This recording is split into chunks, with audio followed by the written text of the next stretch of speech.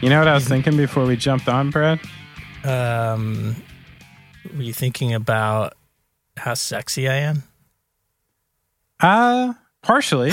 I was thinking this is kind of a hot time to be a Brad. What? Like, we got what? Brad Pitt, Bradley Cooper, the dude from Sublime. I don't know. I'm sure that rings with you. Like, and I was trying. I'm like, I don't remember any like famous Brads from like the 60s or 70s or something. I think you're in the peak time to be a Brad in this world. Really? You know? Okay. Like, I mean, I'll take it. Right? I mean, Yeah. I just gave you the first two are sex symbols. You know, I think they've both been I feel like I'm right in there with them. Did you ever try your hand at acting? Yes. I bet you were like an extra or something in something. Senior weren't you? year of high school, I was the king in The Ugly Duckling by Oh, A.A. Milne. there you go. Not bad. I think that was what? That was it. That was it. My peak was, I think, sophomore year of high school. I took a theater class, and I was Riff in West Side Story. Ooh. And my Nice. buddy Mike Greenstein was Tony. Mike Greenstein, who wound up singing for a hardcore band called the Colin Ferguson Testimony. Oh, God. If you, I know, gnarly name. If you're not from New York, you might not know that. So Google the Colin Ferguson Testimony. Did you dance? It was a little dancing. Yeah, a little. I mean, Whoa. I'm talking this is theater class, not class. theater. Oh, you didn't do a production. Oh, okay. So yeah, it was, about as minimally theater-ish as you can get.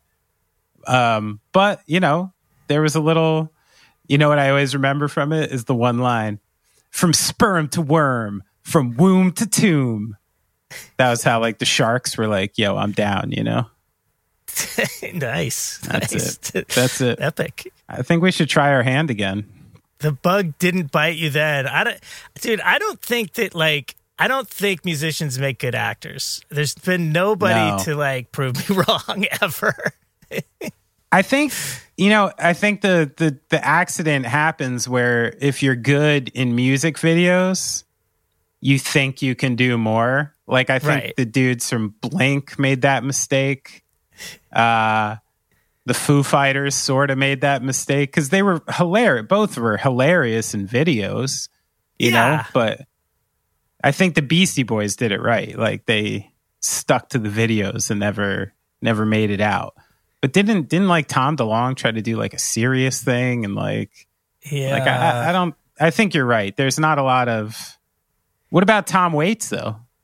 He's pretty good. Well, see, so there's Tom Waits, and you know who else who's really great, but I wouldn't call him a great actor. Is Chris Christopherson has been in a lot of kind of epic roles, even though I don't think he's a great actor. I think these guys kind of play themselves. Madonna? Yeah, case in point, right there. Come on. What? What do you mean case in point? That's a great example because of all the people who should be able to act, because Madonna is such a she's a great artist. She's a great musical artist, but she's also she's a beyond that. She's a real professional entertainer, and if anybody should be able to act, it would be her, I think. And you go ahead and tell me A League of Their Own is not good. She was not doing a great job acting. She pulled that role off perfectly. She's playing a variation of Madonna. That's what the best. What about Whitney Houston in The Bodyguard? I think Whitney was taken with us too soon, or from us too soon. She might have had some legs in the acting game there. Maybe. I don't think. I haven't seen that film in so long. I would wager. Well, I mean, she's acting against Costner, which. There's not. I know there's this new generation of people who think Costner's great because he's in Yellowstone. But listen, we had about 25 years of Costner performances, No, there's a whole league of Costners who Hollywood actors who just manage to get these great roles, and so people think they're great actors, and they're not. It only works the other way, right? Kevin Bacon in the Bacon Brothers, Keanu Reeves in Dog Star. Yeah, Johnny Depp jumping up on people's tables at restaurants and playing guitar with them going like, Jesus Christ, will you fucking stop, dude? I'm trying to eat. Again, I don't feel like I'm going out on a limb here to say that like there's not a lot of success stories that way. No, the ratio's about the same. I think Madonna is probably like the one who did the. Oh, I got another one. Method Man. He did well. He's in like Copland. He's on The Wire. He said Ice-T, I guess, you know? Yeah. Oh, Ice-T? Ice Cube? Maybe there's something about hip hop. Friday franchise. Maybe there's something about hip hop that can allow you to like be because it's such a kind of front and kind of thing that I just came up with like 5 successful examples from hip hop and like all right. How many years of rock, and we pretty much have like Tom Waits is the only one who did it like okay, and Chris who's Christopherson. Playing himself every time, right? Yeah, so it's different, man. If Ice Cube didn't hate Jews, I'd put him number 1 on this. You know. Anyway, this is a nice controversial way to. I bet Jim would have opinions about this. Oh, I'm absolutely sure he would not only have opinions, but he would have a list of facts and figures to back up his opinions. So I hope everyone enjoyed part 1 of Gentleman Jim Norton. I'm sure you did. Part 2, honestly, is the banger. Like, this is the one with, like, we got Fred Schneider, got the boss almost killing the Bosstones. Well, you know what's good about this, having just finished editing it, is that the 2 episodes are very different just in, like, format and flow. Right. Like, the first one was kind of a real going off track episode, you know, where we definitely go off track, but it's kind of like Jim's story. This is just dirt. This is just good dirt. And epic trivia, Jersey trivia. Oh, yeah, New Jersey State trivia, yeah. Which, I mean, he was very cavalier about going into it, and I'm like, oh, man, you're good. Yeah. You're good. You're good, you. No, I love this. And, you know, one of the reasons it went off track in the first one was I had heard a couple interviews with Jim, and he's so good. He has a tendency to, steamroll right through a part of his life and get straight to the stories. Right. You know? And I was like, listen, I know it's like good for the story to say you were like 13 and then you started working at City Gardens, but like, come on, something had to happen in there. And, you know, when I pressed him on it, we got that great story about the church, you know? Yeah. Which is still cracking me up. But yeah, I don't know. For some reason you didn't hear the first one. You don't necessarily have to listen to them in order, but you should definitely check out the first one at some point. I think so. Ryan Reynolds here from Mint Mobile. With the price of just about everything going up during inflation, we thought we'd bring our prices down. So to help us, we brought in a reverse auctioneer, which is apparently a thing. Mint Mobile Unlimited Premium Wireless. How to get 30, 30, bit to get 30, bit to get 20, 20, 20, bit to get 20, 20, bit to get 15, 15, 15, 15, just $15 a month? Sold! Give it a try at mintmobile.com/switch. $45 up front for 3 months plus taxes and fees. Promo rate for new customers for limited time. Unlimited more than 40 gigabytes per month. Slows full terms at mintmobile.com. Ever catch yourself eating the same flavorless dinner 3 days in a row? Dreaming of something better? Well, HelloFresh is your guilt-free dream come true, baby. It's me, Keke Palmer. Let's wake up those taste buds with hot, juicy pecan-crusted chicken or garlic butter shrimp scampi. Hello Fresh.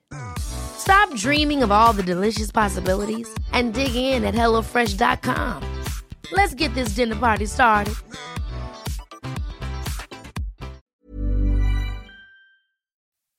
We can't tell better stories than him, so why don't we just pop into this one?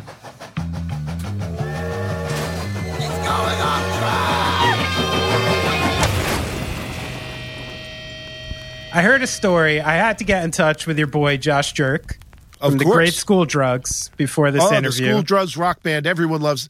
All the students are going crazy for the School Drugs. I know. I just told Josh yesterday. I'm like, I love your band, and I cannot wear your shirt around here. But I will wear one on the road.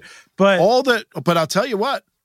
All the good-looking kids and the leaders of tomorrow are wearing School Drugs rock band branded apparel. There you go. Be sure to go to School Drugs on the internet and get your branded School Drugs Rock Band branded apparel. But great group, great guy. And he was telling me a story that that he found you once in an office being explained by a famous hardcore singer what's going to happen at a hardcore show, and just kind of preparing you for like what's going to happen at a hardcore show. And you had to be like, hey, I know your family. I've been here. Like, I know what's going on. I'm gonna name names because this does not reflect badly on anybody. Yeah. So for the last 7 years now, I've worked at a club in Asbury Park, New Jersey, House of Independence. It's a 500 cap club, and whatever. So the person in question, and also, by the way, I am 54 years old. I have silver hair, and I look like your dad's tax attorney. Right. Like, that's just the way it is. Like, I do not look like somebody who has been around hardcore, for I mean, that was almost like what I wanted to get at was like, is that, I've had the same issue in my life where I'm like, you know what a real punk does? They put on shows, they fucking produce music, they actually get out and do something. I don't give a shit about my hair. I don't give a shit about leather and studding. But often it was like, you walk around in the world almost as like a punk in disguise. Yes. And you have to like kind of convince people like, no. Like, this is where I come from. Because of this, like, is this something you've had to deal with for like a long time? Does it give you a strange sense of like, you have to reach out a little farther almost just to prove to people like, oh, this is actually who I am. And if I had fucking Liberty spikes, you wouldn't have to say anything, Right. No, that was, I don't really care. Because in a way, I do have, still do have that mentality of like, I am here for business. The business I am in is the business of fun. Right. So it's like, my job is to make sure that everybody who paid $28 to be here or $15 to be here has a good time. And the way that, here are the things that we can do to make them have a good experience, a good time. That's what my job is. And I take that job seriously. There's a lot of joking around and bullshit and whatever, but it's like when you step back, you look and you go, well, it looked good and the bands went on time and it wasn't a shit show. So, okay, we did a good job. So that particular singer was Freddie Madball of New York Hardcore's Madball. And I totally, like, one of my side gigs is I am a wedding officiant. Right. And I look like a wedding officiant. And so, it's like, it wasn't crazy. It was totally normal for him to look at me. The other way I describe myself is tertiary market weekend weatherman. Like, right. Channel 53, Channel 53, I'm the guy who does weather on, Friday, Saturday, Sundays, when the real weather staff who are like young and good looking have off. Oh shit.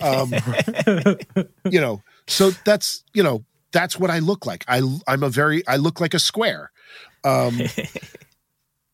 People often ask me if I'm the owner, and I'm like, no, I'm just an old white guy. Like, I work here. I look like I watch Fox News. I look like that is what I look like. So it's fine. So I was working a show, and I wasn't working a show. I was checking in, and then I had to go somewhere else and do something else. And so I wanted to just touch base with Madball and make sure like everything's cool. I'm going to leave. These guys have it under control. Like, everything good. And Freddie was like, hey, can I talk to you? And it was really nice. I pulled him aside. It was just like, hey, I just want to like let you know I'm going to leave, but these guys have it and we're all good. And he's like, you know, sort of like, you know, started talking about like, just so you know, there's probably going to be stage diving. And I'm like, yeah. And he's like, you know, and this is like hardcore and they're going to be like moshing and this and that. And I'm like, yeah. No, we know. Yeah. Like when this was booked, like it's Madball. Yeah. It's like, Madball. It's going to be a Madball show. Yeah. We know this. And he's like, you know, sort of like well, this is hardcore. And I was like, yeah. I go back with Agnostic Front, which is his older brother, Roger, right. You know, for anybody who didn't know, Freddie Madball is the younger brother of Roger Moret of Agnostic Front. And I was like, yeah, I saw him, like, I go back with Agnostic Front to like, you know, 1984 at a firehouse in Tom's River. Like, I get it. I literally know, you know, I was there when you were like, when you were like making, you know, guest appearances on stage when you were a teenager. Right. Like, yeah. Not to not to be shitty, but just to literally say like, no, I know exactly who you are. Yeah. Like, I don't look like I know who you are, but I know exactly who you are. How did he, did he receive that? Oh, very well. Yeah. Very graciously. Very, and it's very funny as, you know, Benny, I have to assume that you and I have had similar young experiences of being like, you know, maybe like, you know, the chubby kid from New Jersey in New York, and you're a little overwhelmed and a little threatened. Sure. But it's very funny. Like, yeah, I was not a CBGB's kid. Like, I went a few times. It was just like, oh, people could really get murdered here. Right. Like, this definitely seems like it could be a Law and Order set right now. Yeah. No, I'm the same. I went to these places and I engaged in the shows in the way you should be, but never with like that bravado. You know, it's like I know right now that I'm 15 years old at Studio One in Newark. Right. I know all the variables and I'm not that pleased with the variables, but I still want to be here, you know? Like, yeah, I get that. So I have two things, since we're going so long, I have two things I want to make sure I get in. Okay. So long. I'm just getting warmed up. We're only an hour and 45 into this. Care. I'll run. Brad, you want to go for the We've just started part 2. Longest going track ever? Let's do it. Fuck it. I'm down. So also your friend Josh Jerk told me, he's like, these are some stories you have to get. So I'm going to give you a choice. Yep. Of which ones you want to tackle. 1, 2, all of them, don't care. Okay? He said, ask about when Fred Schneider made him a hot dog. Right. Ask him about when he threw a bottle at Dickie Barrett. Yep. Ask almost him brought that up the earlier. Madonna story. Josh has never heard that. Either short or long. Right. And then the Evan Dando Beanie Baby story. Wow. Which of these would you care to tackle? I mean, I want to tackle all of them. Let's get it. Let's go. Tell me about Fred Schneider and the hot dog. Okay. New wave icon Fred Schneider. The time he made me a hot dog. He's a regular listener of Going Off Track, by the way. My first punk rock band, the Shock Mommies.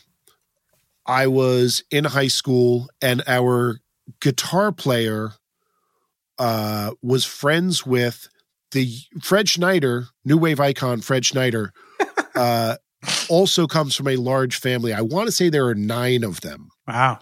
And he grew up in Oceanport, New Jersey, and graduated from the same high school that I sort of graduated from, Shore Regional. Wow, did not know that. Yes. And so his youngest brother, Chris, was friends with our guitar player, went to high school with our guitar player. And Chris and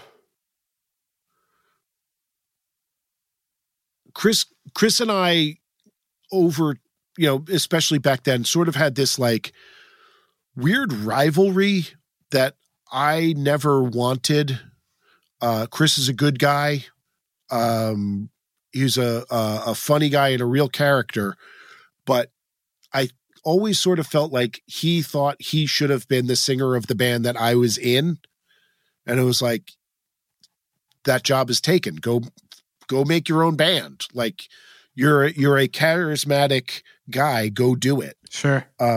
But yeah. So the thing about the Schneider family is that the Schneider genes are very strong. Youngest brother Chris looks a lot like oldest brother Fred Schneider. Fred Schneider, I believe, is the oldest. And youngest brother Chris also sounds a lot like oldest brother Fred. Okay. And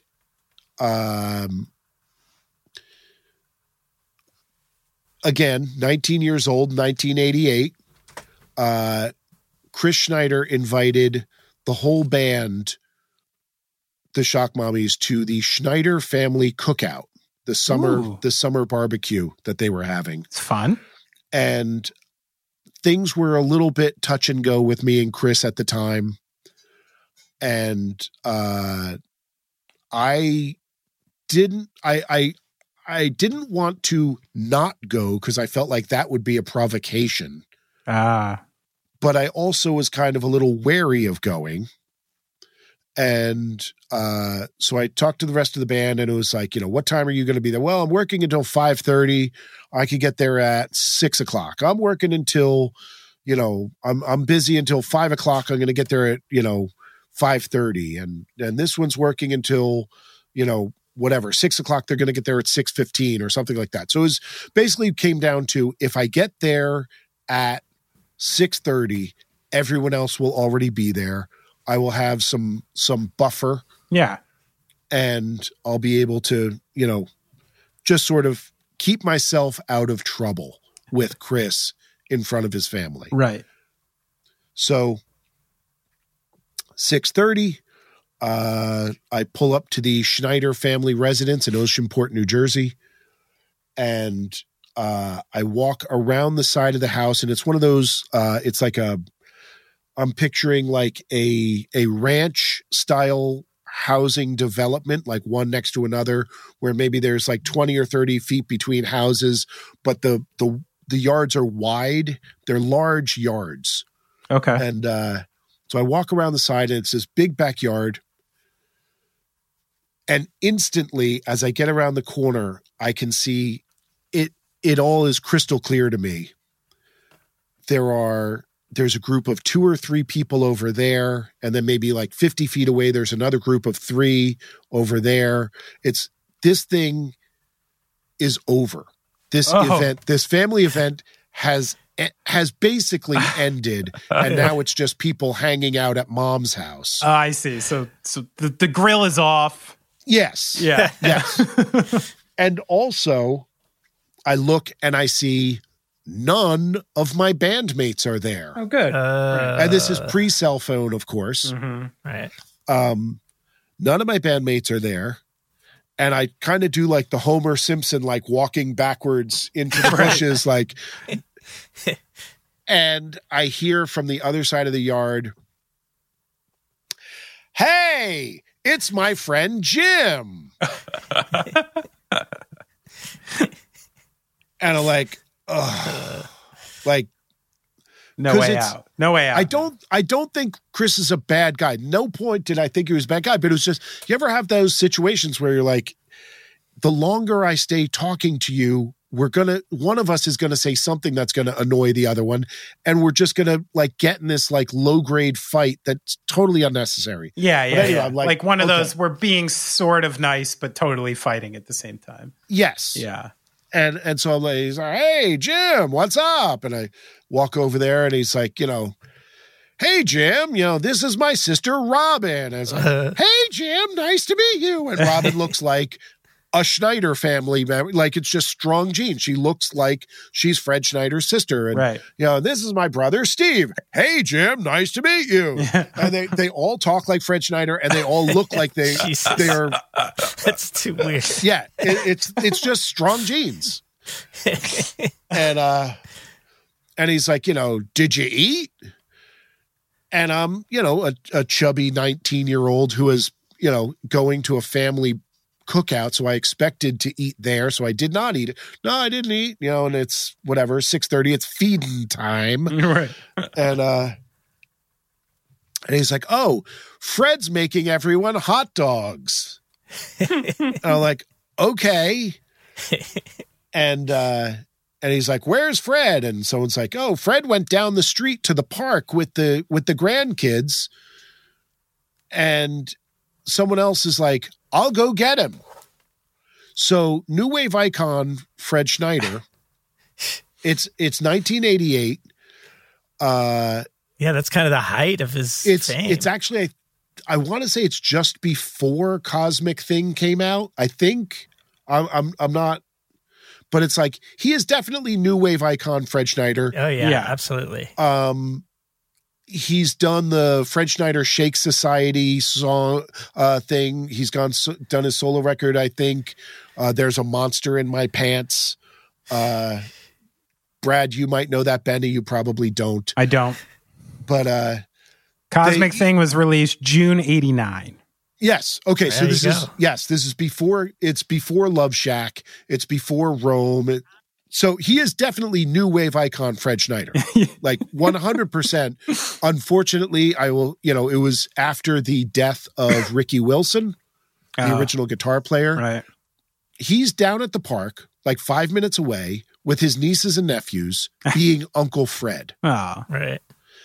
For some reason, the thing that they do is they dispatch somebody down to the park to get Uncle Fred, new wave icon Fred Schneider, to come back to his mom's house to make you a hot dog. To make his youngest brother's idiot friend a hot dog. The late friend. Oh my gosh. Yeah. So we're like standing around talking, whatever, small talk, and a visibly nonplussed new wave icon Fred Schneider comes into the backyard and is just like, looking looking at me, just come on. Yeah. Who's the asshole? Right. Yeah. And it's like, they have the grill, the gas grill that like sits on a stem coming out of the ground. It's like built in. Uh-huh. Oh, wow. And very nice. Yeah. Yes. And he puts on, I'm not joking, he literally puts on an apron that might say like kiss the cook or something like that. Good. Puts the apron on. Yeah. And he opens up the lid to this gas grill. And he takes out a little takes out like a Tupperware dish, and he pulls with a pair of tongs, he pulls out a hot dog, a singular wet slimy looking hot dog. Wow, I appreciate he aproned up for just one. Yes. Closes the lid, does not turn the grill on. And we stand there and he's just like looking, like just not talking, clearly not happy. Oh my gosh. And we're standing there very uncomfortably. About a minute and a half passes. He opens up a Tupperware dish, gets a hot dog roll, opens it up, takes yes. Like very little has physically changed with this hot dog. He put a cold hot dog on the roll. It was tepid. Uncooked. It was room temperature. Now we all know, by the way, that hot dogs come pre-cooked. You could eat them raw if you want. Sure. You're not going to be hurt. Sure. So he takes the hot dog and he puts it on the roll and sort of unceremoniously gives it to me. And we're all just standing around in this circle, and I take the hot dog, and now, again, chubby 19-year-old from New Jersey, 9th of 10 kids growing up in the 70s and 80s. Yeah. A lot of hot dog experience under my belt. Yeah. I know what eating a hot dog should be like. Sure. And I take a bite of this, and I know instantly that something is very wrong. Oh, okay. There is no resistance whatsoever from this hot dog. I have just taken a bite of what seems to be a piece of room temperature salty clay on a roll. Oh, Fred! Is it an early tofu dog? It is an early. It is an unperfected technology. Yeah. It is a late 80s tofu dog. Yikes. Yes. And there's a look on my face, and I know it, and it's just like oh shit. And New Wave icon Fred Schneider becomes animated and goes, "Oh, would you be happier if someone died for your dinner? Here, maybe this will feel better. Ow, stop, you're killing me. Oh no, that's my baby."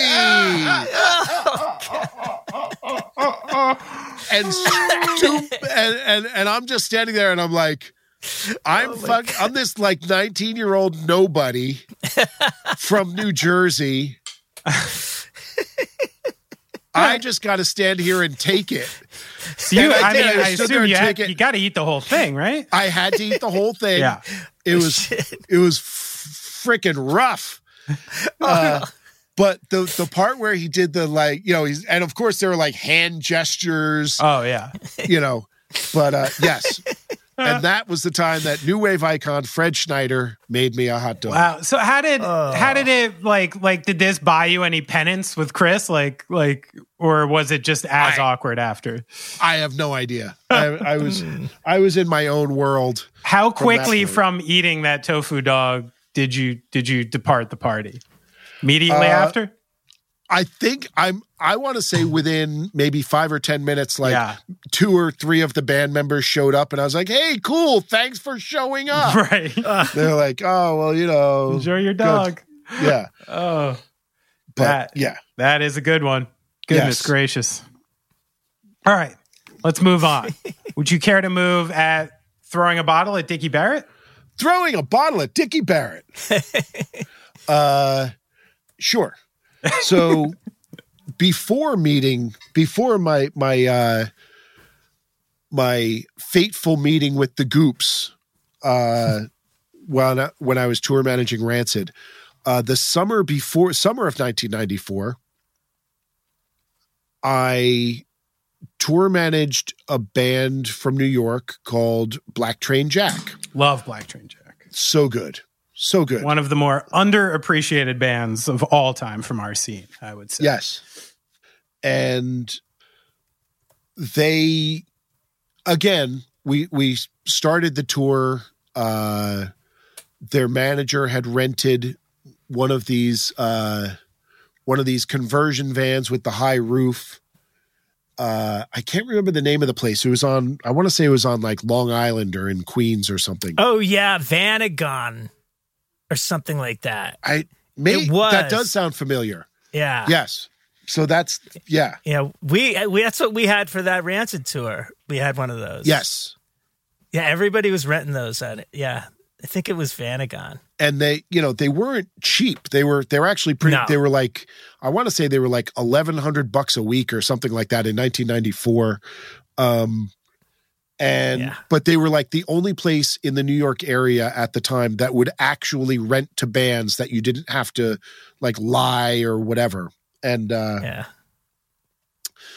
they so we show up for these Boston. Well, they actually made them with a luggage area in the back. Yes. For bands. Yes. Yeah. They fully knew what they were being used for. Yes. Oh, if you went into their office, they had 8x10 glossies. I remember that was they had a photo of Wu-Tang Clan in there. Shit. And I was like, Wu-Tang rents here? And they're like, yeah. So anyway, they we showed up for the Bosstones tour in this Vanagon van. And the Dickie and a couple of the other guys were sort of marveling at this thing. And they were like, I remember Dickie saying like, your record company bought you this? like, that's pretty cool, whatever. And the record company was Roadrunner. And someone from Black Train Jack was like, you know, no, they didn't buy it, but we're renting it. And Bosstones were like, you know, Dickie's like, you're renting it? What are you paying? And they're like, you know, $1,100 a week or something. And he's like, $1,100? How you going to make money? You're paying $1,100 for a van. You can't pay $1,100 a week for a van. You can't do that. That's crazy. And they're like, well, what are we going to do? And Dickie's like, you know, well, we got our van. They were in a bus on that tour. And he's like, you know, we got our old van at home. It's not doing anything. It's sitting in front of Dennis's house. You could take that. Okay. So first, the Bosstones took Black Train Jack out on tour, agreed to let him be on tour. I don't know what connection there was between the bands other than Bosstones liked Black Train Jack. Right. Okay. There wasn't a label connection. I don't think there was an agent connection. I don't think there was a management connection. It was just, you know, we were there. The first thing they did was insist that we go borrow their van for free. So the first thing that happened was they took an $1,100 a week expense off of our books. Right. Oh, actually, no, that was the first thing that happened was they told us that, you know, they had a specific stage set up with like monitors mid stage for the horn section. And like the way they set their stage up was very specific. And the first thing that happened was Dickie and Joe Gittleman came over and were just like, don't worry about all this stuff. We're going to move our stuff out of the way for you. Yeah. And we're just like, you don't have to do that. You're the Mighty Mighty Bosstones. Right. And they're like, no. You're not going to play on stage with all our stuff here. I will tell you this, and this will mean a lot to those who know. It's an if you know, you know. Yeah. I believe that the Mighty Mighty Bosstones in 1994 struck their drum kit. Wow. For Black Train Jack. They totally redid them, you know, reset the stage, like where the monitors were, whatever. They made sure that we had, we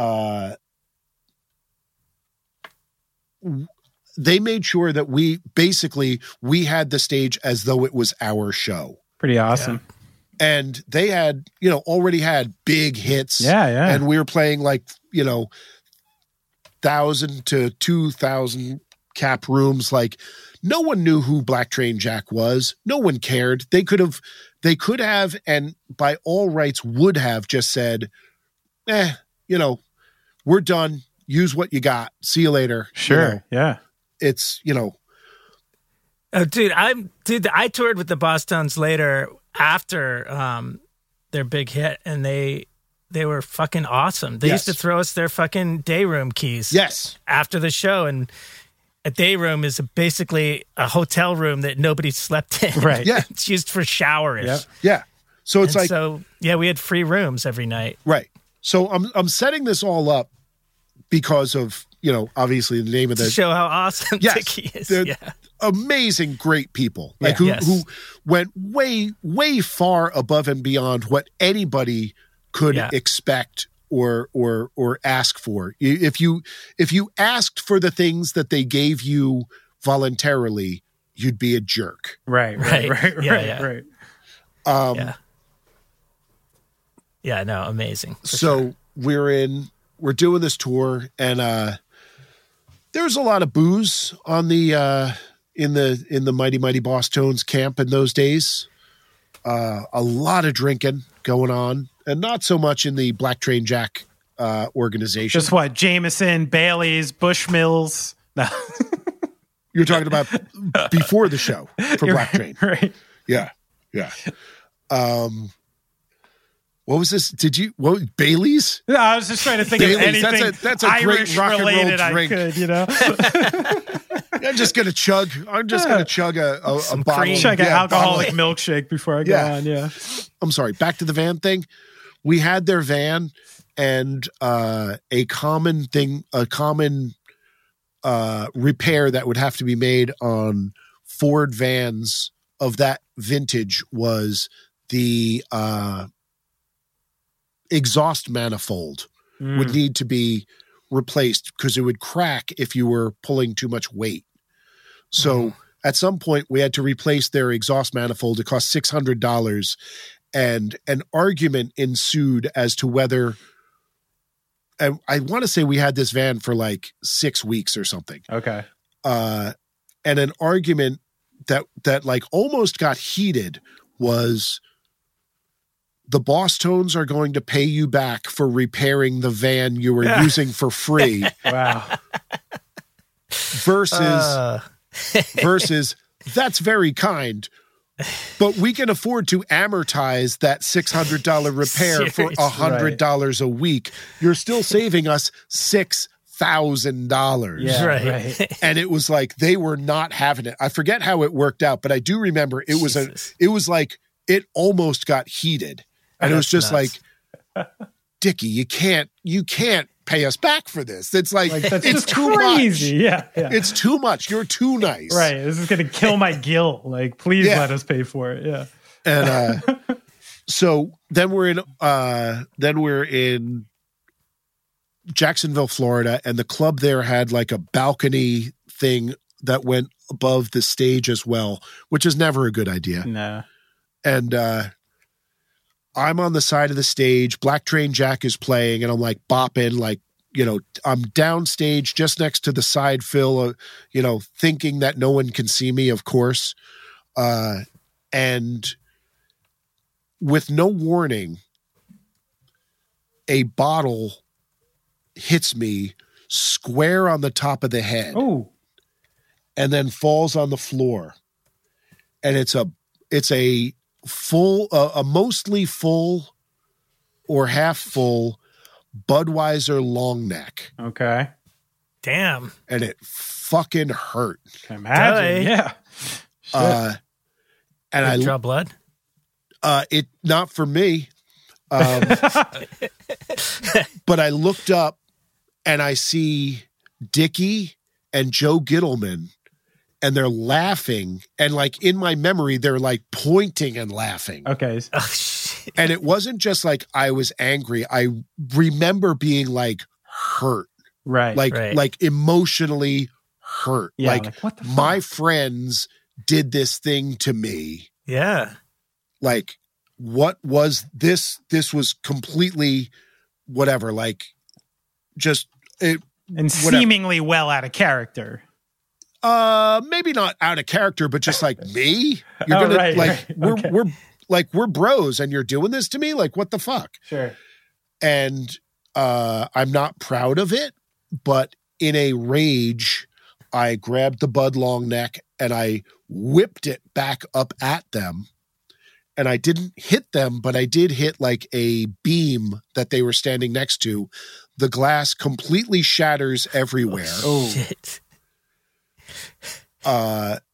Dickie Barrett, it cuts him. He gets hit by broken glass. It cuts his neck. Oh shit. What you would refer to as your throat. Whoa. He's cut there. He has a piece of glass in his eye. Oh my God. Whoa. Jim. Yeah. Yeah. And you know, just whatever. The whole night turns into this like they're delayed like, you know, half an hour, 40 minutes going on stage because they're like dressing the wounds and getting glass out of his eye.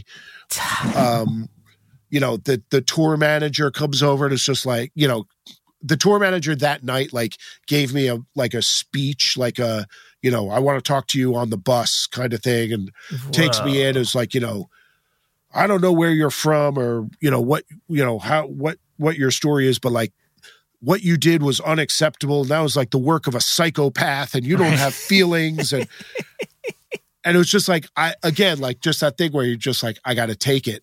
I just got to fucking take it. Yeah. Joe Gittleman came up and like tried to strangle me. He was super drunk. He like literally just walked up and put both hands around my neck. I was like, yeah. He wouldn't remember it, but whatever. He's like, he was like choking me and like banging my head against the wall and like just trying to get his hands off me. And, and then at some point someone's like, Dickie wants to see you. And, oh my gosh. And I'm like, I go up to the dressing room and everyone's standing around. Like I walk in and I was just like, ooh. Yeah. Like the death march music is on. Yes. Like, yeah. And they're like, there's like cleaning out this like cut on his neck. And he's like, Jimmy, what'd you do, man? You could have killed me, Jimmy. It's like before they go on stage. Right. He's like, I got glass in my eye. I might go blind. What'd you got to do that for? And it was like, you know, everyone's standing around and they had this, what was their roadie's name? Oh my God. His name was Mark. Tall guy. Oh my, it's so Mr. Oh my God. They had Mark and the front of house guy who was nuts.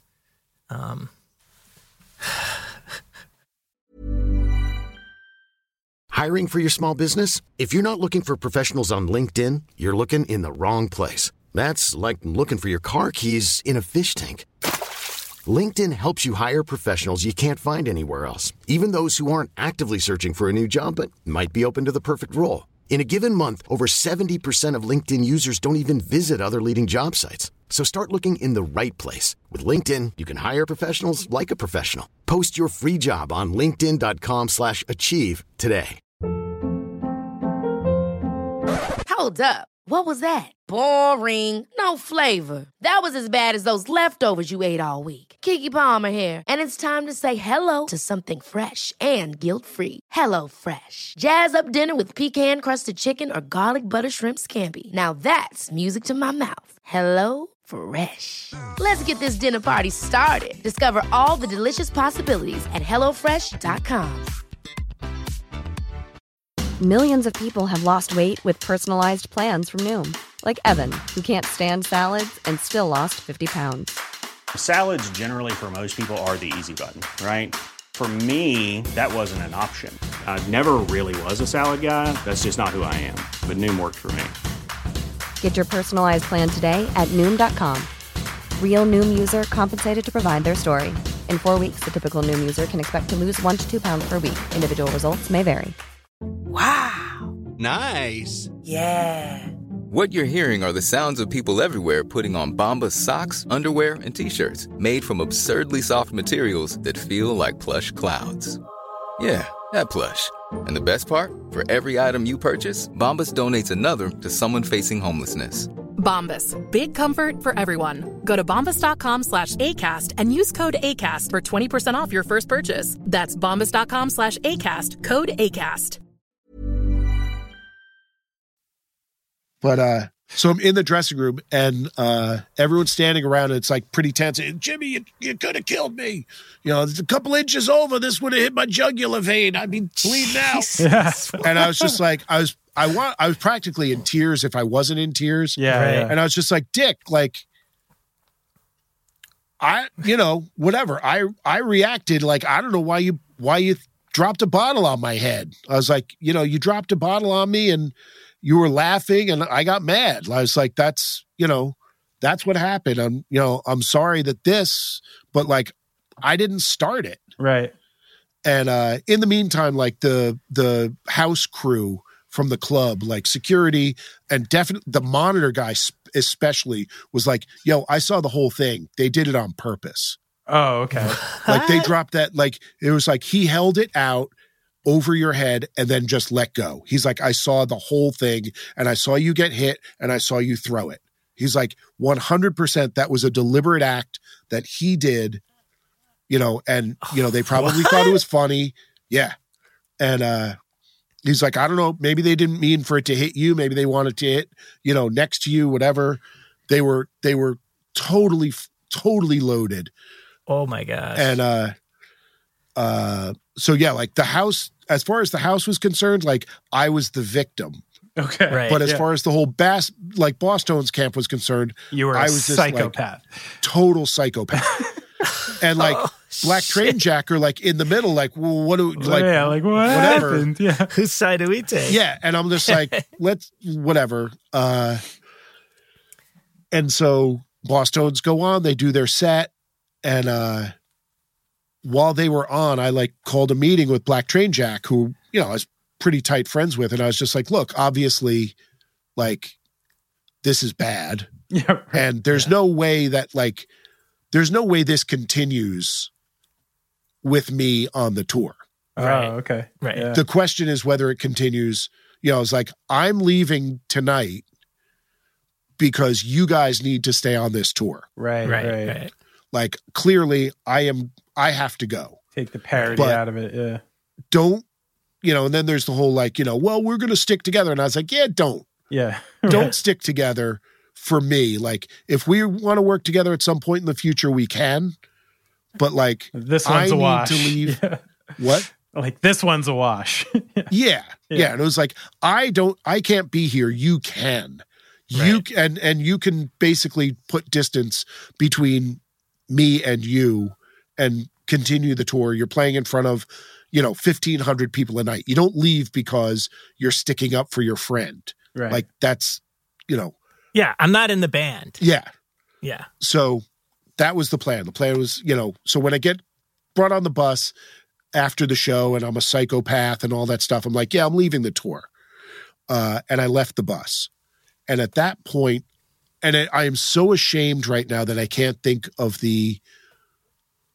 Mark's last name, because that's how he was known. I'm really tempted to like stop and Google this, but he was a guy who was, you know, childhood friends with Dickie. He had gone to the Marines and then he came back and he had been with him the whole time. And he was like, he was Boston through and through. Right.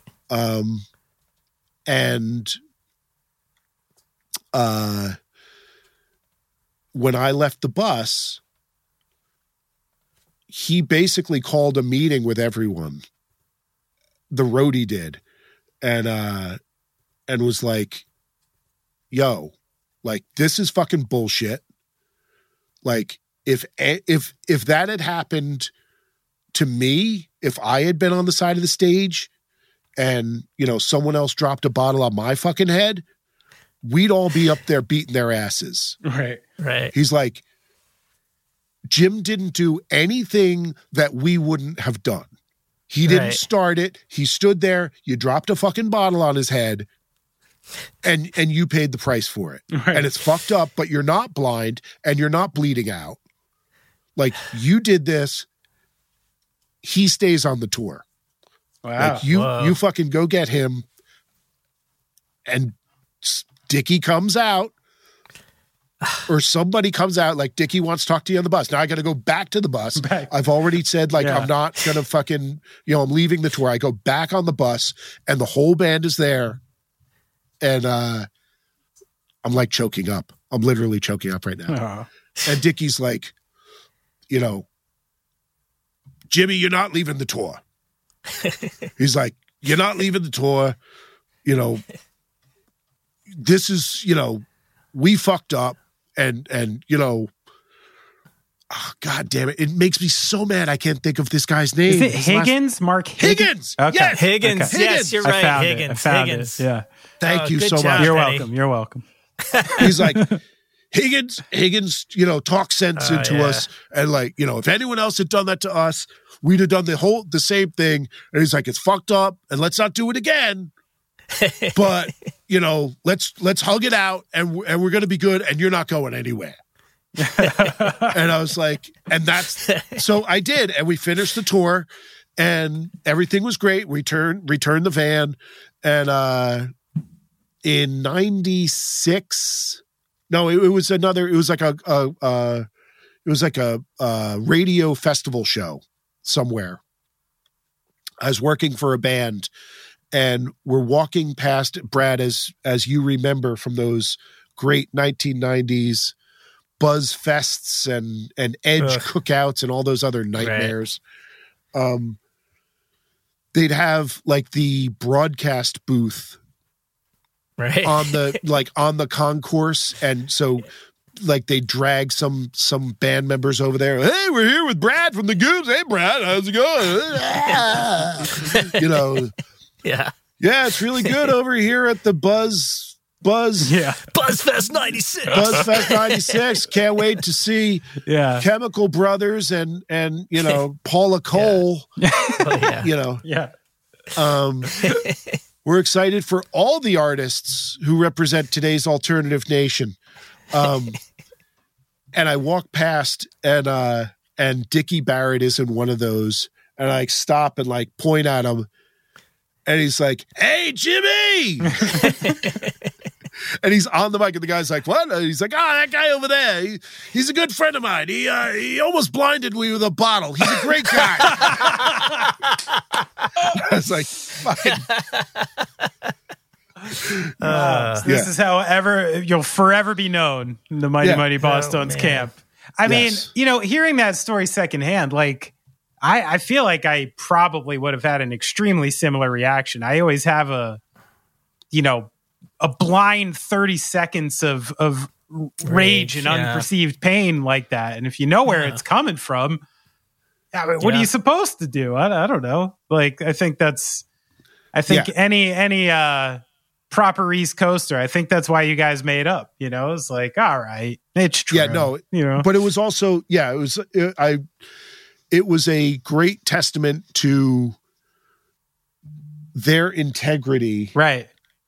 That, the when Higgins, who wasn't just like, he wasn't just a roadie. He was very much in the inner circle. Right. Yes. Yeah. But like when somebody spoke up, it was like, we'd have done, like, we would do the exact same thing that they were able at that point to step back and go like, yeah, we would. Right. Yeah. I mean, Joe Gittleman I don't know that we really talked after that. Right. Yeah. That's fine. Whatever. It happens. That's an intense one. That's good. Yeah. Wow. I didn't know that story. That's I wasn't when I met you, I wasn't running around bragging about it at the time. No, sure. Yeah. That's a strange one. I mean, to think, this was Clueless could have never happened, right.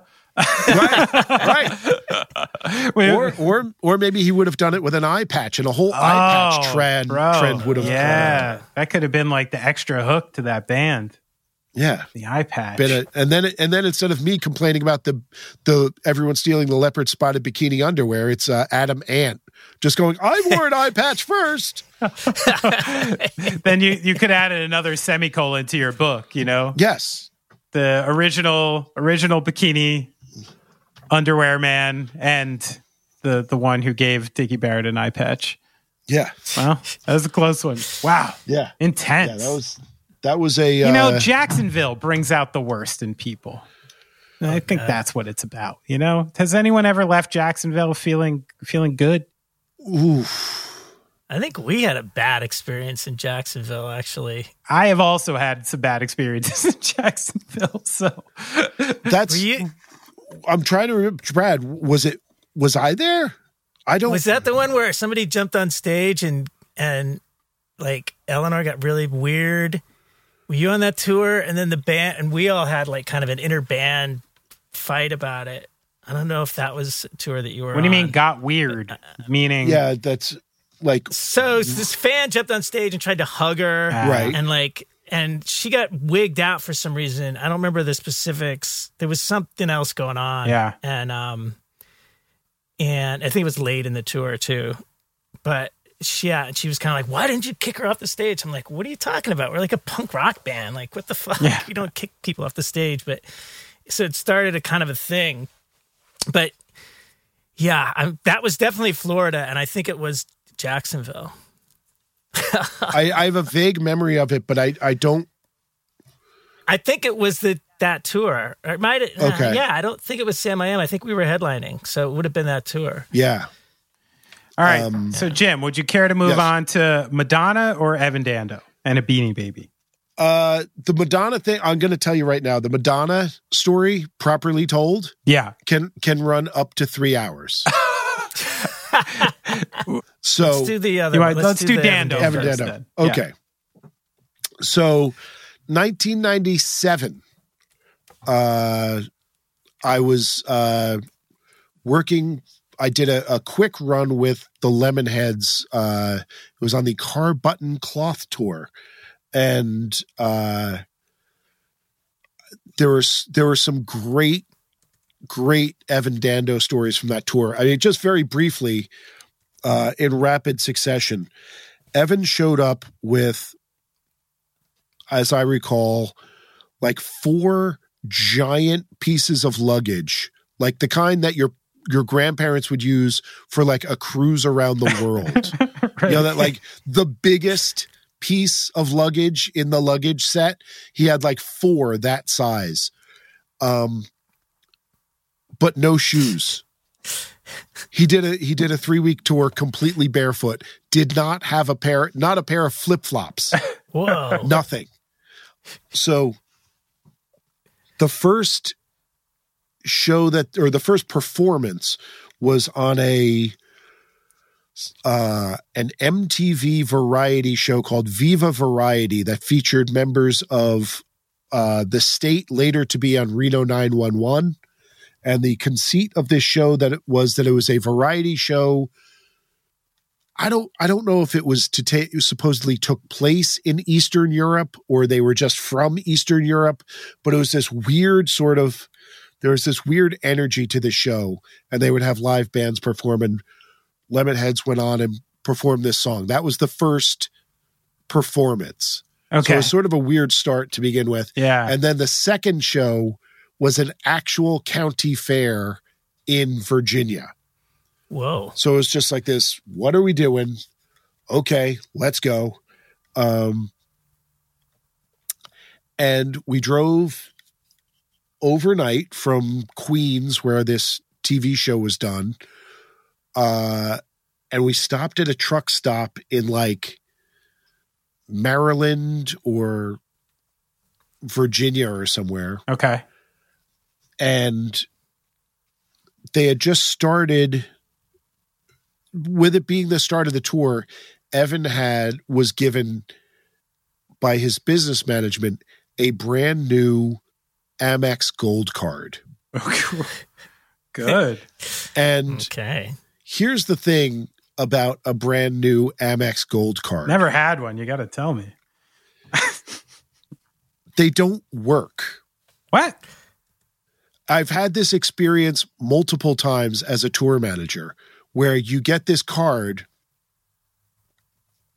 The strongest memory was being in Europe, starting off a European tour with Monster Magnet. Right. And getting to Frankfurt, to the Sheraton or the Hilton or whatever. It was like a big business hotel. Yeah, yeah. And going to check in, and it was, I want to get this straight. I want to get this right. I want to say it was like early in the morning in Frankfurt, like 9 o'clock, 8 o'clock, 9 o'clock, something like that. Yeah, yeah. So it's 3 or 4 in the morning in New York. Mm-hmm. And I think Frankfurt's 7 hours, if I recall. Okay. Yeah. So whatever time it is, it's the middle of the night in New York. It's morning in Frankfurt. We flew overnight. We dealt with all the bullshit. No one slept well.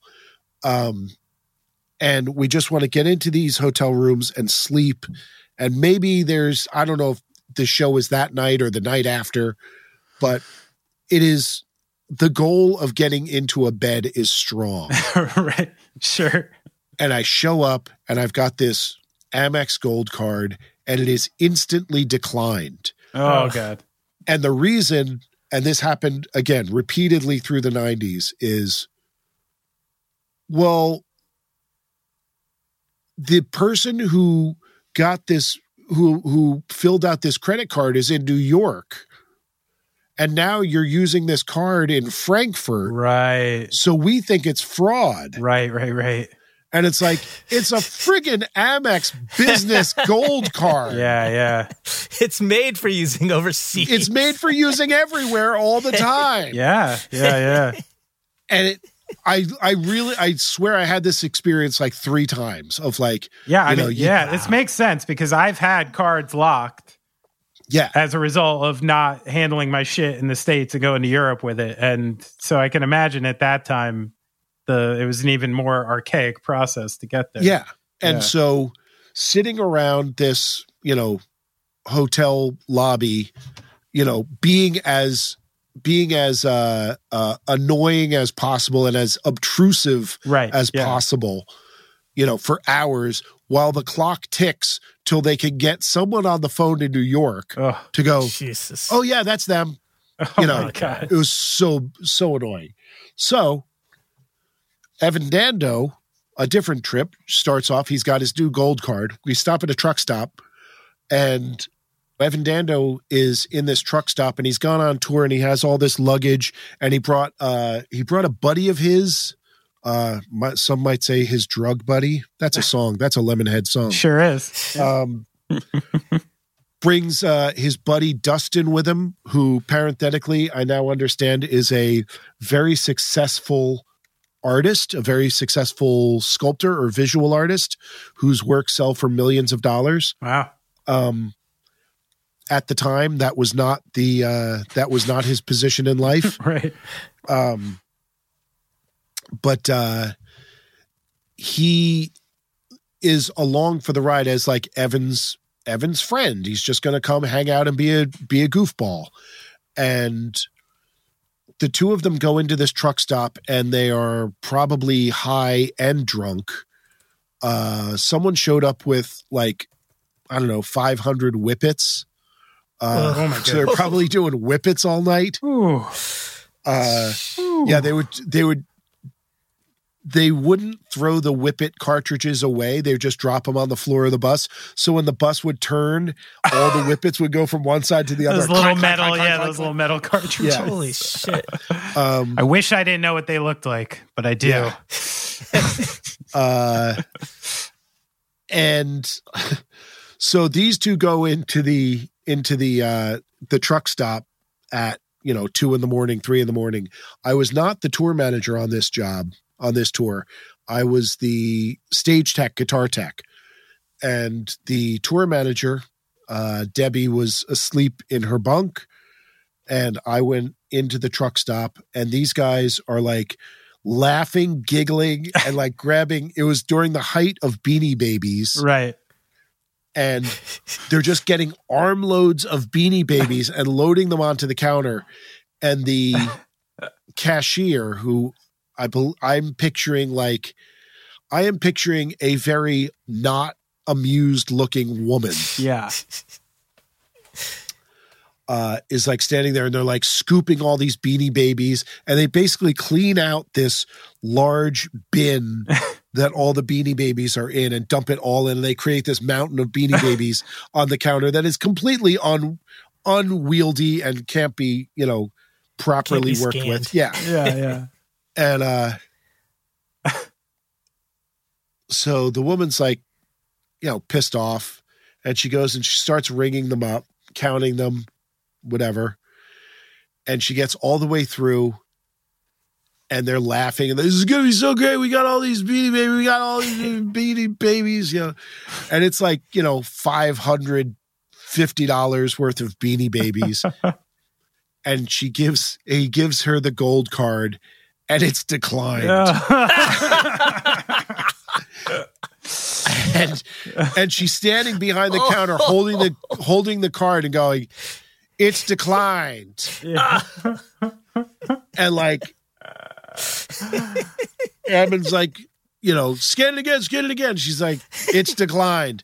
And she's standing there, and it's like, it tells me to our policy is that we cut it up. And he's like, he's like, no. And he's like trying to reach over and grab her over the counter. Over like a mound of Beanie Babies.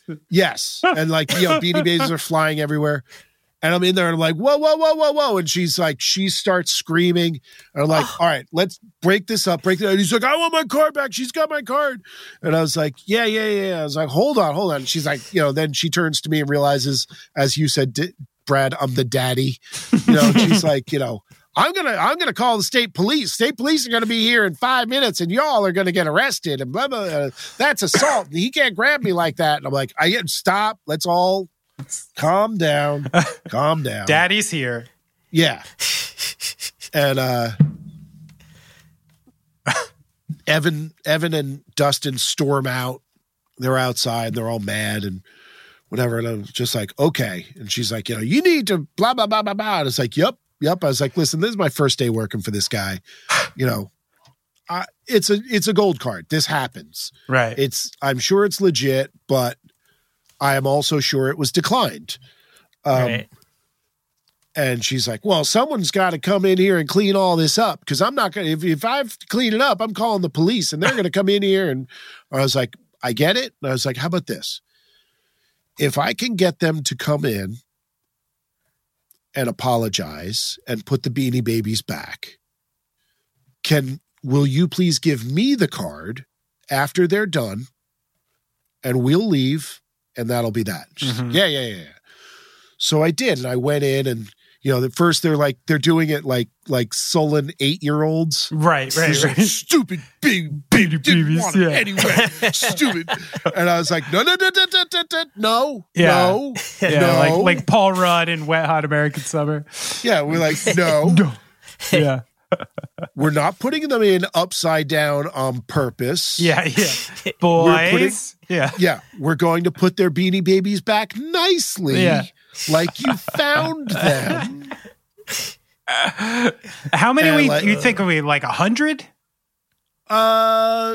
It was somewhere in the $500 to $600 range. So assuming they're like $7 each. Yeah, you're dealing with good, like 80 Beanie Babies, something like that. And it was like, the street value of those now is probably $100,000, right? Yeah, it would have been a good investment. That's not actually how it worked, Benny. Sorry, my knowledge of the Beanie Baby market is thin. Well, it's, let me put it to you this way. I put $2,000 into crypto a couple of years ago. How'd that go? I was just visiting my $150 the other day. Oh, good.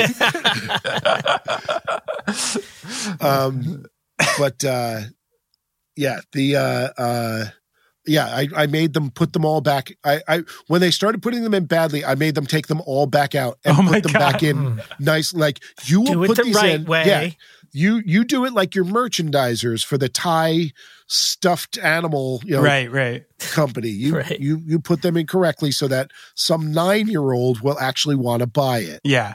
So that was the Beanie Baby story. Wow. It was, and again, so they finish and they leave, and I get the card and I go back on the bus. And the next morning, the tour manager's like, so I heard I missed something. They almost got arrested. I was like, yeah. I was like, not really. The police didn't even show up, but it was a threat. And I mean, I love that it turned into too, like, if they don't clean up, I'm going to call the cops. Yeah. That's what it ended up coming into. It's funny. Yeah. She's like, I'm not putting the 80 Beanie Babies back for these idiots.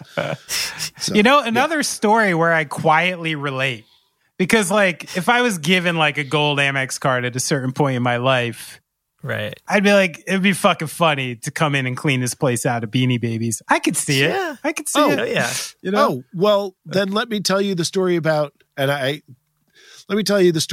New Orleans with Evan Dando of the Lemonheads in 1997. Love the Lemonheads, by the way. Yes. Rudderless is one of my son's favorite songs these days. It's an interesting song because the what you think of as the chorus is just the end of the song. Right. Yeah. Out before you're in. I love that about, they didn't bore you, got right to the chorus. And then I think that's why that record is almost so re-listenable.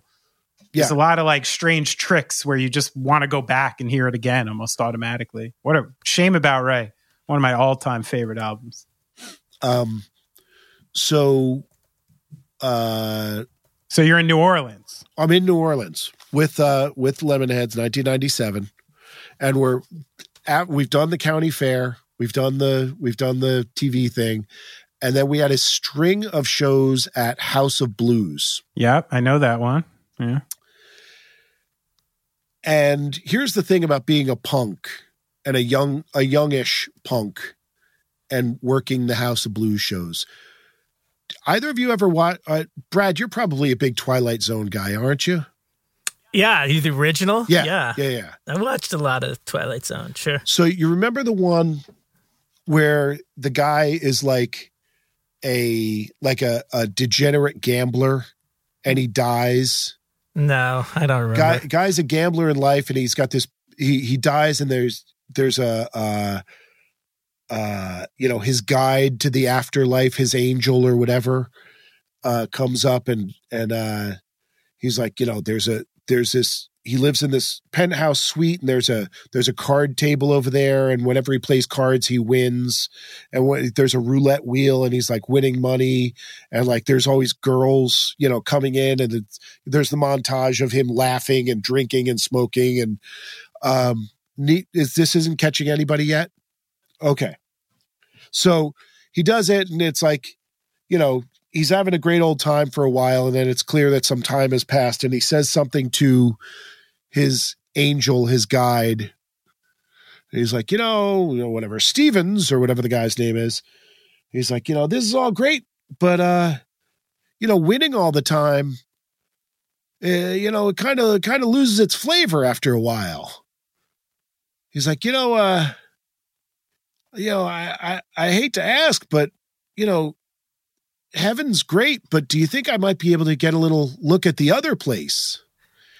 And the guide goes, oh, Mr. Horowitz, the other place. This is the other place. Right. That's the House of Blues in New Orleans. It's the House of Blues. It's doing a tour of House of Blues shows. Right. Yeah. It's right. Like when you're the punk roadie in your 20s, you're like, man, someday we're going to get to a club and the stage is going to be big enough that nothing's going to be hard. And that all the food that we ask for is going to be backstage. And like everything, like everyone who works here is going to be like cool and know what they're doing. And all the speakers and microphones are going to work. Yeah. And none of the cables are going to be broken. Oh, it's going to be so you're great. Like, I can't get out. Yeah. And then you're on one and you're like, we just did 5 of them in a row. And like, somebody please get me to the Electric Banana in Pittsburgh. They don't even give you any fucking bread pudding anymore, It's bullshit. What? That was my demand anytime I went I'm like, I don't care about anything on the rider. I don't even like the food, but I need this tray of bread pudding that I know is available to me because it's delicious.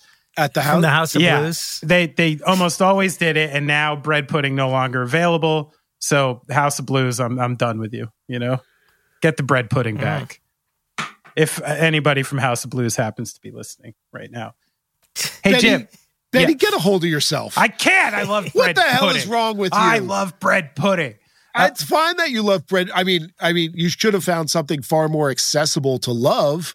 I'll say that. Well, I think that's why, where I'm from, you don't run into a tray of bread pudding very often, like hot, fresh bread pudding. That's it's special, So fuck your chips and your, buttery pasta with a couple vegetables in it. Get me the bread pudding, baby. Okay. I want to pivot. Can I pivot us real fast? Sure. It's going off track. We have to go off track at the end here because I'm the most off track of there's something I need to get in here for my own, just my own satisfaction and turn the tables on you a little bit. Sure. I know you're the trivia master now. I am. You host trivia. I'm the 3rd best trivia host in North America. Yes. I mean, so this should be a slam dunk for you. Okay. I came up with a New Jersey trivia test for you right now. 10 questions. Now, here's the thing. They're slam dunk questions. I didn't go for deep cuts. Yeah, but Benny, I just want to point something out if I get these all wrong. Being a trivia host is not the same thing as being a trivia expert. I get it. Holding the trivia host as the trivia contestants. I see. It's sort of like making a drummer play the bass line. It's like Alex Trebek, like trying to be a Jeopardy contestant.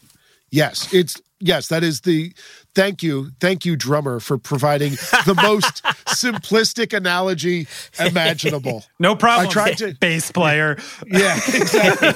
Oh, by the way, I'm not even a bass player. Like, I'm really not a bass player. All right. Well, all that being said, I think if you don't get 6 out of 10 of these, okay, I'm going to question. Yes, where I'm actually from. Yeah, and I gave you all New Jersey, so some of this should be even.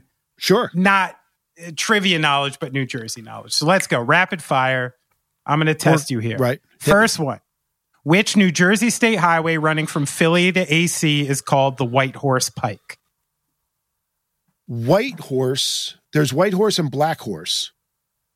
I believe that Black Horse is 40. 30. 30 goes AC to Philly. All right. Nailed it. US 30. US 30. Correct. And by the way, it goes far beyond Philadelphia. US 30 probably goes to because it's a US highway. So the even numbers. Yeah, east-west. Yeah, so that must go pretty far. Yeah. 20 is Boston to Portland. Yeah, I know 40 is down there somewhere in Tennessee. No, that's I-40. Oh, right. Yep. Although US 40 does go through Denver. All right, we're getting off. You got it correct, okay? Off track. All right, Route 30. Off track. So, Route what 30. is the least populated New Jersey county? Ooh. It's either going to be Salem or Cumberland. Oh, but it might be like Gloucester or even Camden because they're all small. But I'm going to go, I know that I've looked at this. I have a 50-50 chance of getting it right, which means I have a 100% chance of getting it wrong.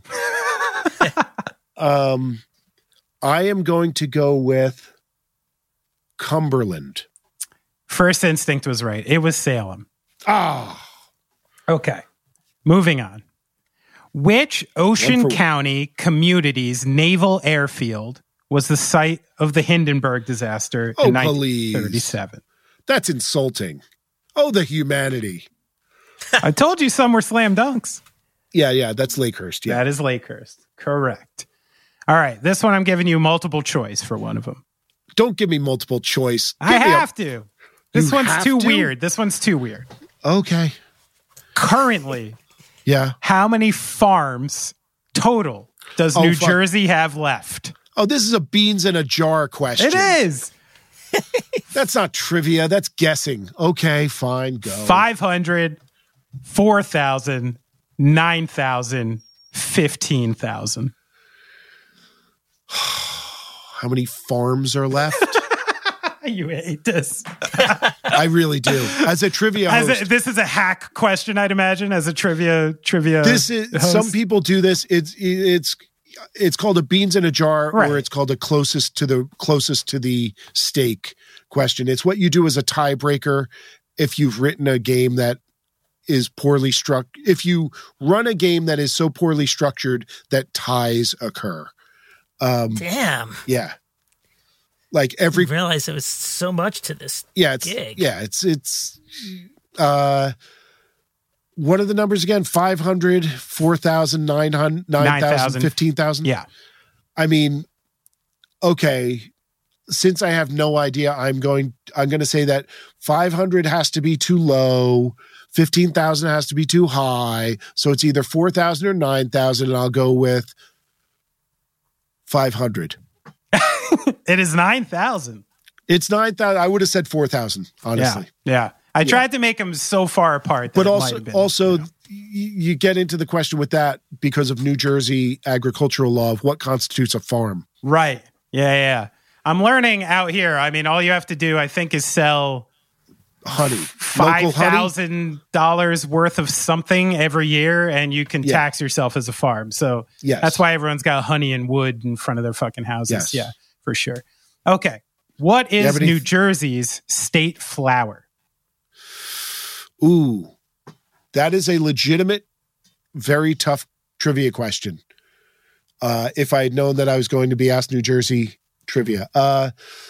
New Jersey state flower. I know that the bird is the eastern goldfinch. The insect is the honeybee. The animal is the horse. Well, you just answered another one. So I know that the motto is liberty and prosperity. The flower. I'll give you. Can I give you a small hint? Is that allowed? Hold on. Because it's not going to be like, I'm wondering if this is like a trick. Let me guess wrong, and then you can give me a hint. I will say the honeysuckle. That is not it. Okay. The hint would be, okay, it's 2 words, both colors that are essentially the same color. The purple violet? That's it. I was going to say violet. That was one of the things I was kicking around, and I didn't have a whole lot that I was kicking around. I was like, Daisy? No. But all right. Here's another slam dunk, I think. The oldest seashore resort in New Jersey is. Ooh, there's competition for this one. Oh, really? Many people claim the crown? Yeah. The oldest. I should say Long Branch because I grew up right next to Long Branch, but I'm not. I'm going to say Cape May. Nailed it. Good. Okay. The internet says it's Cape May. Yeah. Okay. You already got, what is New Jersey's state animal? The horse. Yep. So well done. Already nailed. Thank you. I really like this one. Didn't know it. The College of New Jersey is the original name of what private research university? Princeton University. Well done. I didn't know it was called the College of New Jersey. And then they opened the College of New Jersey. That's, Well, they didn't open the College of New Jersey. They opened Trenton State College. Right. And renamed it. And then at some point they were like, hey, you know how this has the same name as a prison right over here? Right. Maybe we should change the name. I did see Busta Rhymes at the old Trenton State University.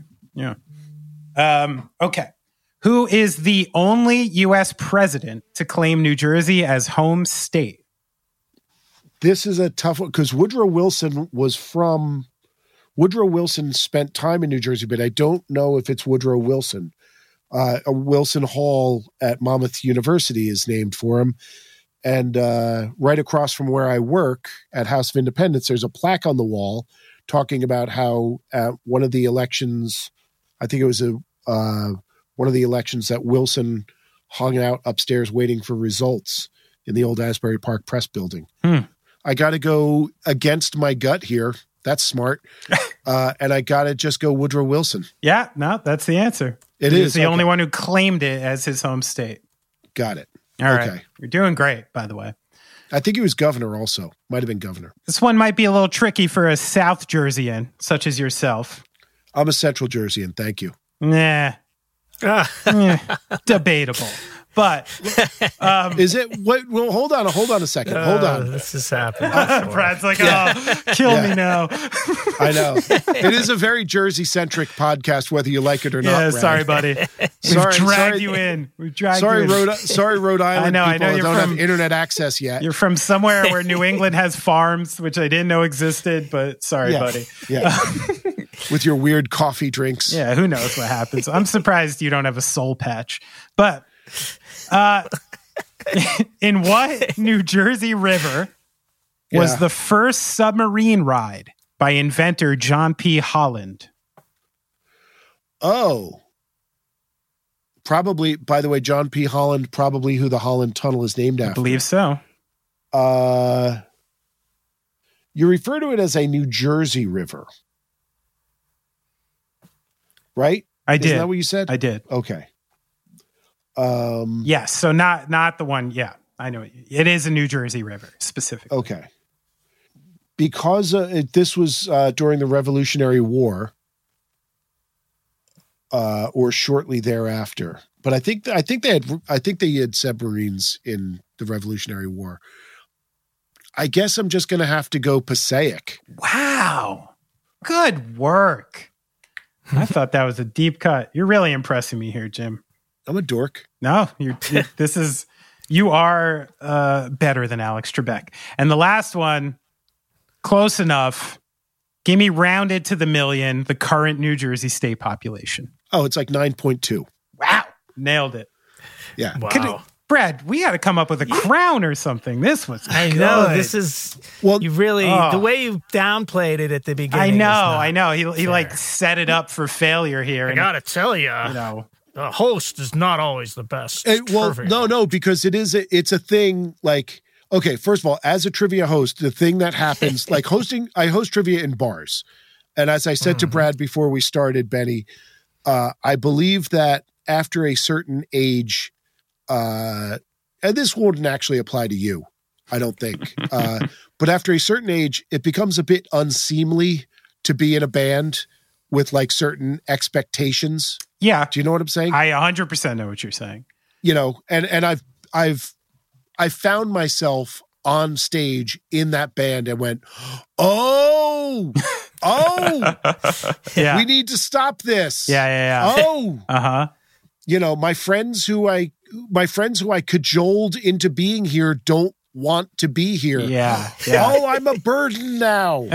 This is bad. Right. That is a real thing that really happened at the old Asbury Lanes. What band was it? Oh, I refuse to say the name of the band because it was so horrible that even a man who went on stage in bikini underwear and is bitter that other people who were better looking did it wouldn't say the name of the band. It was like an old man band, but there was a point where other people in the band didn't realize that it was an old man band. Yeah. And then you're like, oh, like if we were just up here goofing around, it would be totally fine. Totally fine. And also like, you know, you want to go play, as I said to Brad earlier, like you want to go play in the corner at the Wing Hut and like play your songs. Go for it. Go for it. You're not hurting anybody. Or if you want to play a local band show that's kind of like, we're doing a party for our friends, you know, totally cool. No, I agree. After a certain age and a certain position that you get to for whatever reason, those things, if they're not bereft of expectation, they can definitely appear fairly ugly. Yes. So I was ready to just be in a Led Zeppelin cover band 2 years ago and go work at Whole Foods. So it would have been great. Right. That's okay. Right. That's okay. And again, you'd have made good money as a Led Zeppelin cover band too. They're like, whoa, the drummer's got the look down and everything. Yeah, it was great. You might want to think about this, Ben. I don't know if my single pedal can manage that these days. Woo. Yeah. The being a trivia host gets that same thing for me that being in a band would. Right. But it's a little less sad. and definitely more self-aware. Like it's literally called trivia. And I'm assuming it's got to be a touch more profitable too. Yes. Probably significantly. Significantly more profitable. Yeah. Yes. It's a good gig, man. And it seems like a lot of fun. Like, yes. Yeah. It is. And it's weird because there are two things that I say I'm good at. One is running a rock show and the other one is hosting trivia. Other than that, nothing. I'm a doorstop. Hey, man, some people got none. You got two. Yeah. Well, I think you did great. You got... Thank you. What did I get? It's like you got 7 out of 10? You got like 8.5 out of a possible 11. So what's the half? What did I give you the half on? Maybe it was because it's because you said Salem first. No. You got to settle on one answer. Right? Yeah. No. Okay. No. So yeah, then you got 8 of 11, which is really strong. It's really strong. I'll take that. I was gonna start giving you shit if you didn't get 6, because as you knew, like Hindenburg, some of them I thought were those are slam dunks. Yes, they definitely were. And I tried to keep it what I deem South Jersey centric, but Well, here I've got one for you. I've got a question. It's not specifically about New Jersey, but it definitely has New Jersey implications. Okay. Can you tell me in what year was the federal Pure Food and Drug Act passed that made it so that the product previously known and marketed as Taylor ham could no longer be called ham and became pork roll. Oh, when I'm assuming Big Ham got into the mix. By law. The Big Ham lobby? Oh. By law, not allowed to be fucking to use Big Ham. I knew someone was responsible for this. That would be 1906. Wow. It has been really for John Taylor formed the Taylor Provisions Company and sold Taylor ham from 1856 to 1906 for 50 years. And for 117 years since, it has been illegal to call it Taylor ham. And that is why it is known as Taylor brand pork roll. Wow. So the nod to Jersey,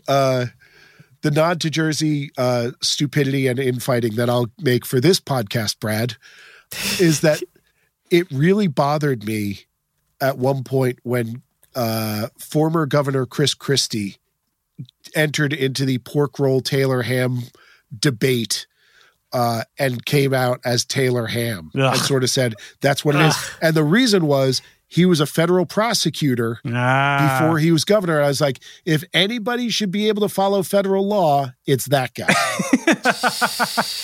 He's a fucking ham, that guy. Yeah. He is a fucking ham. So this has been a pleasure for me, Jim. I appreciate you taking 3 hours for us. Thanks. Oh, please. It's anything for you guys. And I hope I see you soon. I'll give you a big embrace, and maybe we can get some get those bikinis out of retirement. Yeah, I'm gonna have to shave. Planning for your next trip? Elevate your travel style with Quince. Quince has all the jet-setting essentials you'll want for your next getaway, like European linen, premium luggage options, buttery soft Italian leather bags, and so much more. And it's all priced at 50 to 80% less than similar brands. Plus, Quince only works with factories that use safe and ethical manufacturing practices. Pack your bags with high-quality essentials you'll be wearing for vacations to come with Quince. Go to quince.com/trip for free shipping and 365-day returns. Ever catch yourself eating the same flavorless dinner 3 days in a row? Dreaming of something better? Well, HelloFresh is your guilt-free dream come true, baby. It's me, Keke Palmer.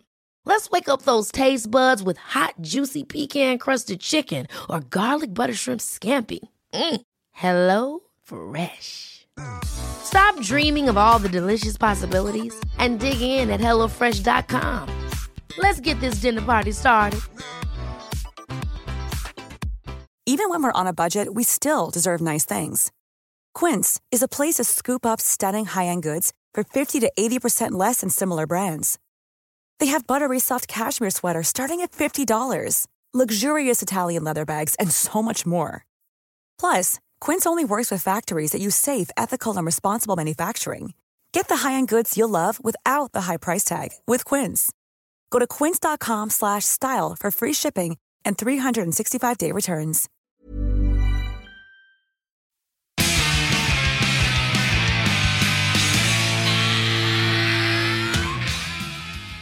All right.